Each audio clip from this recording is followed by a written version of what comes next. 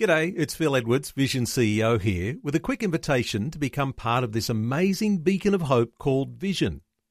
Together we can put our love into action to help people of all kinds build or rebuild their lives on the truth of God. Please consider the part you can play during our upcoming Visionathon appeal, remembering that it's your support that makes Vision possible, including this podcast. 2020, bringing a biblical perspective on life, culture and current events. Weekdays on UCB's Vision Radio Network. Find out more at vision.org.au. And welcome to the podcast of 2020 from Vision Radio Network from Friday the 24th of August 2012. And of course you can hear the whole program each weekday from 10 a.m. Australian Eastern Standard Time right across Australia. Details at vision.org.au. Well, Australia passed legislation this week to ban the use, storage and transport of cluster munitions. But according to Christian Peace and Development Agency Act for Peace, it doesn't go far enough. Alastair Gee, the Executive Director of Act for Peace, the international aid agency of the National Council of Churches, joined Matt Gees today to explain more about the legislation and ways in which they're encouraged and discouraged by it. Alastair, just the other day, the Attorney General's Department, in a joint statement with the Minister for Defence and the Foreign Minister, talked about the passing of a bill in the Senate to ban cluster munitions. Now, Act for Peace has been quite vocal in their disapproval of Australia's commitment to cluster munitions. Let's tell us a little bit more about this issue, though. What is it and why is it such a big issue? Yeah, well, cluster munitions are a horrible thing. They are dropped as part of very large bombs that are supposed to break up into thousands of little bomblets and therefore have a bigger explosive impact. The problem is that it's often dropped very randomly and that a lot of them submunitions don't explode at the time of impact. So for years or decades later, they can lie around and then go off, often when a child picks it up thinking it's a ball. Sometimes we've had situations where cluster munitions are the same colour as aid packages which are dropped. And so we've had a situation where 98% of people affected by cluster munitions have been civilians. They have very limited military use, and it's time to outlaw these horrible bombs. Now, Act for Peace have been saying for a while that something needs to be done about this.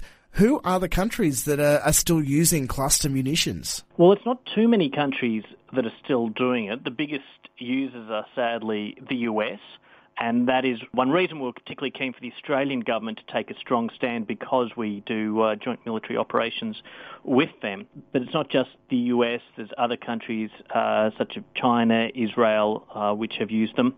Australia does pick up a fair bit of the bill, such as our work clearing explosive remnants of war in Cambodia and Laos. These are cluster munitions that were dropped over 40 years ago. Australia has never dropped cluster bombs ourselves, but one thing we were hoping was that we'd take a strong stand in saying that we will not be involved in any operations which use cluster bombs. All right, now, just the other day, after the passing of the bill in the Senate, the Attorney General and the Defence Minister and the Foreign Minister had a joint statement, joint media conference saying, look, this bill has passed. We're pushing for further global arms control. Australia's policy is now going to be law that we do not use cluster munitions, and we're not going to stockpile it, we're not going to transfer them, and we're not going to assist, encourage or induce anyone to undertake these activities. This is a statement that the Attorney General has made, but Act for Peace are not quite convinced on the strength of this particular piece of legislation. Why is that? Well, in terms of allowing other countries to stockpile or transfer cluster munitions through our territory, the Greens moved an amendment to say that it will be part of the legislation that we will not allow that to happen, and both the government and coalition blocked it. So while they have come out and said in a statement that the government won't allow stockpiling, they were very clear that that is not prohibited under the legislation. And I understand they are under a fair bit of pressure from defence and perhaps from the US military to allow that.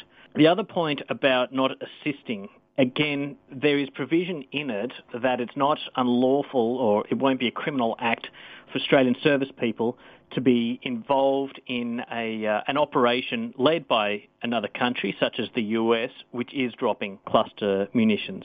Now, I understand this is a sensitive area, as it could be unintentional for an Australian to be caught up in that, but I think plenty of other countries have prohibited their service people from being involved in operations where other countries are using cluster munitions, and we thought Australia should have copied that legislation. In what ways do you feel that this legislation doesn't go far enough, though? I mean, like, you've pointed out that the statement made and the legislation itself, there is a few discrepancies there, but how are we going to actually know, without reading through the entire 100-odd pages of the ins and outs of the legislation, that it isn't going to be tough enough? We have to take on face value, don't we, that the Attorney Generals and the Defence Minister and that of Australia have said, look, we don't want to be involved in this transfer. We don't want to be involved in actually using cluster munitions. Sure. And look, Australia has never used cluster munitions ourselves directly.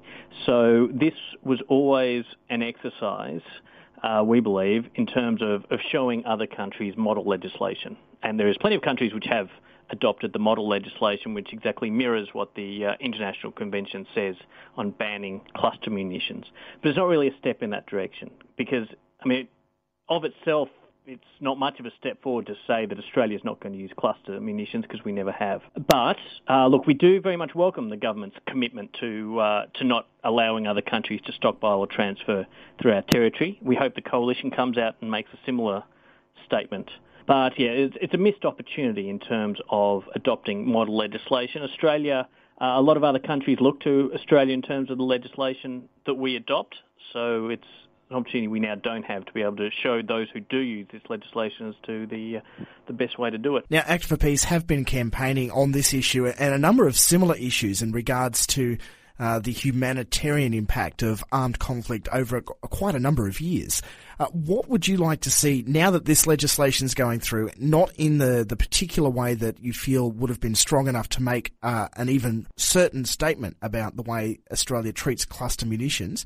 What are you going to be able to do now to continue to lobby government bodies, defence bodies, to look at the ways that cluster munitions are stored and how we interact with other countries that do actually have them, that may want to transfer or stockpile or even assist us in transferring them?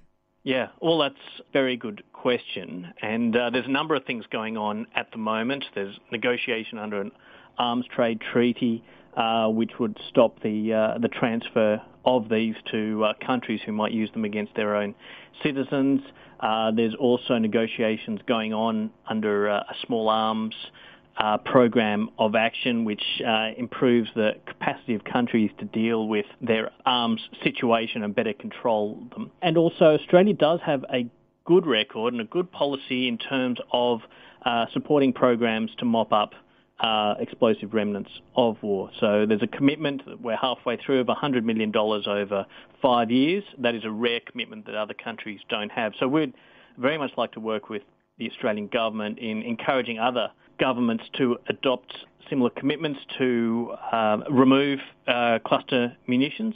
As I've said, they can often lie in very dangerous condition for decades, and also to stamp out their potential future use. Having said that, there are things that we don't feel is ideal in the legislation. It is great that Australia is moving towards ratification of the Cluster Munitions Convention, and Australia is doing some good things and taking some leadership across a number of arms control issues that we would very much like to support and get other countries to adopt as well. Well, just finally, Alistair, Act for Peace, obviously, as we've heard before, is a Christian ministry. It's an agency of the National Council of Churches in Australia. What is the Christian position that you're making this statement based upon? This is fundamentally a Christian mission that we're looking at here, is drawing upon the calling that we have and that we believe many of us have from God, and that Jesus has laid out for us in terms of seeking peace and pursuing it. And particularly a weapon which has little military benefit but which affects 98% of the people it affects are civilians who have nothing to do with war, is clearly an insidious instrument that I think all Christians would agree is something that we have to remove. And we're working at this from various angles. It's not just shouting from the sidelines, but we are supporting agencies over in conflict-affected countries to remove these weapons from the ground, to provide assistance to people who have lost limbs from them, and a lot of that work is done with other councils of churches and Christian groups who have the same mission. So it is great that this has become a rallying point of dealing with these explosive remnants of war, and something that churches around the world are doing some really good work on. Well, Alistair, interesting to hear your perspectives, and if people want to keep up to date with some of the work that you're doing and the campaigns that you've got actively happening, they can check out your website, I'm sure, at actforpeace.org.au. Thank you, Matt. Really appreciate the opportunity. Like what you've just heard? There's more great podcasts, or you can listen to us live at vision.org.au. And remember, Vision is listener supported. Your donation of any amount will help us continue connecting faith to life. Learn more or donate today at vision.org.au.